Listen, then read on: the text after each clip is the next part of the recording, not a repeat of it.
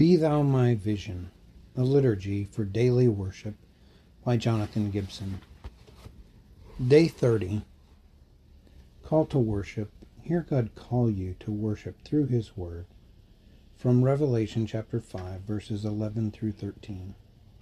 I looked and I heard around the throne and the living creatures and the elders the voice of many angels, numbering myriads and myriads and thousands of thousands, saying with a loud voice, Worthy is the Lamb who was slain to receive power and wealth and wisdom and might and honor and glory and blessing. And I heard every creature in heaven and on earth and under the earth and in the sea and all that is in them, saying, To Him who sits on the throne and to the Lamb be blessing and honor and glory and might forever and ever. Adoration. Pray this praise to God. A prayer from Gregory of Nyssa. Kindness flows from you, Lord, pure and continual. You had cast us off, as was only just, but mercifully you forgave us. You hated us, and you were reconciled to us. You cursed us, and you blessed us. You banished us from paradise, and you called us back again. You took from us the fig leaves that had made us so unseemly a garment, and you put on us a cloak of great value. You opened the prison gates and gave the condemned a pardon. You sprinkled us with clean water and washed away the dirt. Never again, after all this, will Adam blush when you call him. Never will he try to hide because his conscience reproaches him. Never will he seek concealment under the trees in the garden. The flaming sword will never more whirl about the walls of paradise and cut off the entrance from those who approach it. For us that were heirs to his sin, all has been changed to rejoicing. For man now has access to paradise, and even to heaven itself. The whole creation, heaven and earth, is at one again in friendship, its former differences forgotten. Men join their voices with the angels and echo the angels' praise of God. There is no doubt who it is that dresses the bride in her finery.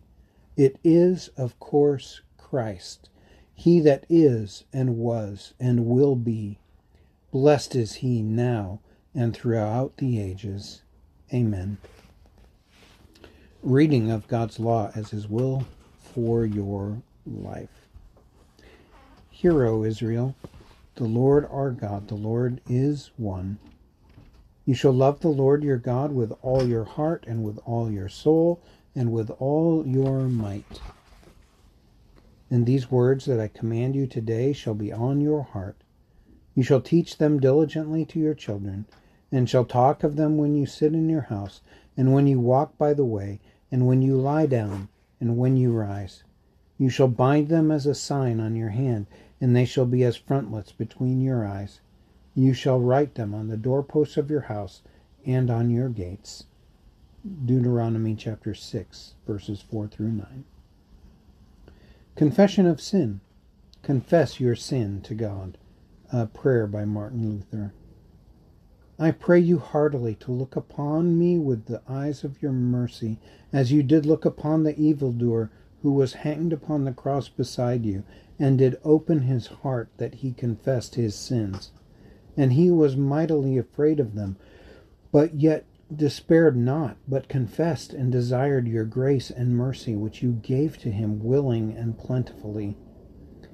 Therefore, dear God and merciful Father, will I strengthen myself so much and more, and doubt nothing thereof. Amen. Assurance of pardon. Receive these words of comfort from God, from Psalm chapter 32, verse 5. I acknowledged my sins to you, and I did not cover my iniquity. I said, I will confess my transgressions to the Lord, and you forgave the iniquity of my sin. Selah. The Nicene Creed. Confess what you believe about the Christian faith. I believe in one God, the Father Almighty, maker of heaven and earth, and of all things visible and invisible, and in one Lord Jesus Christ, the only begotten Son of God, begotten of the Father before all worlds, God of God, light of light, very God of very God, begotten, not made, being of one substance with the Father, by whom all things were made, who for us men and for our salvation came down from heaven, and was incarnate by the Holy Spirit of the Virgin Mary, and was made man, and was crucified also for us under Pontius Pilate. He suffered, and was buried, and the third day he rose again, according to the Scriptures, and ascended into heaven, and sits on the right hand of the Father. And he shall come again with glory to judge the living and the dead, whose kingdom shall have no end. And I believe in the Holy Spirit, the Lord and giver of life, who proceeds from the Father and the Son, who with the Father and the Son together is worshipped and glorified, who spoke by the prophets. And I believe in one holy Catholic and Apostolic Church. I acknowledge one baptism for the forgiveness of sins, and I look for the resurrection of the dead and the life of the world to come.